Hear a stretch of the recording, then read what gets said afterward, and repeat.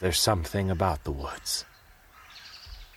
The woods move at its own pace, but always with a sense of purpose. My stepfather used to make my family go to church on Christmas. The church was put together, overcrowded, and held a great sense of stress, as if everyone was trying to get a year's worth of sins forgiven last minute. But all we did was sing and praise a dead baby. And I watched the people sing in praise and taking comfort in their dead savior's zombie baby, and I wondered to myself, what does this church provide for me? With it providing a sense of purpose to so many, why not me? And that's when I met Henry. Henry, I think, was a lot like me once. Burly, with a big bushy beard and sure of himself, he had been coming to the church for years, and he often engaged in conversations with many of the church patrons pre- and post-service.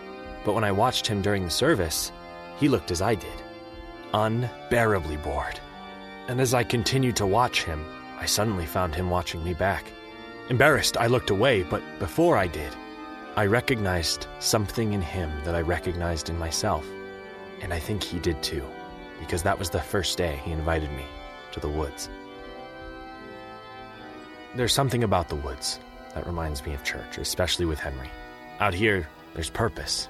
Life or death, a sense of uncontrollable chaos that felt refreshing. The animals held a legitimate fear of death, and it energized the entirety of the woods.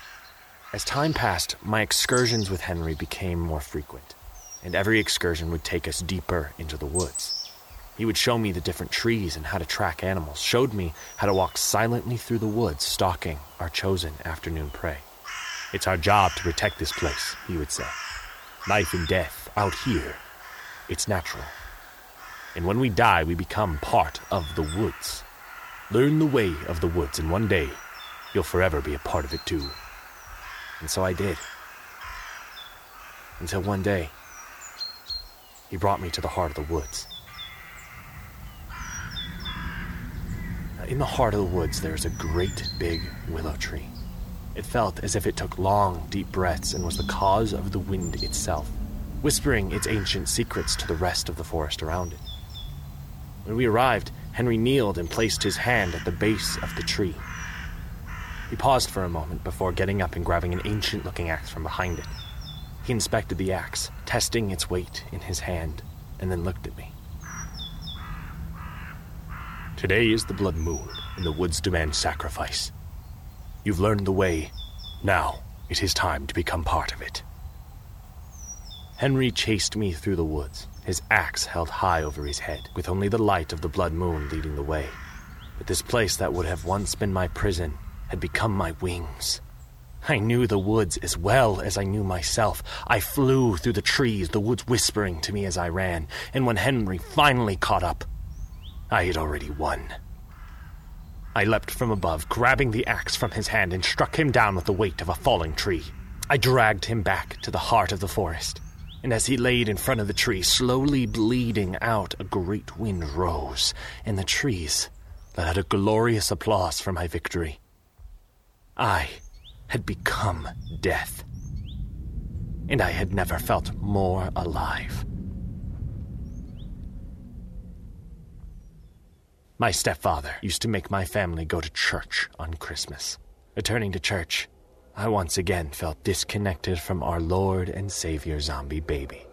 And looking around, I noticed a person looking at me, and I recognized something in him that I had once recognized in myself. And perhaps, when the blood moon rises, I will invite him to take a walk in the woods. Because there's something about the woods. The woods move at its own pace, but always with a sense of purpose.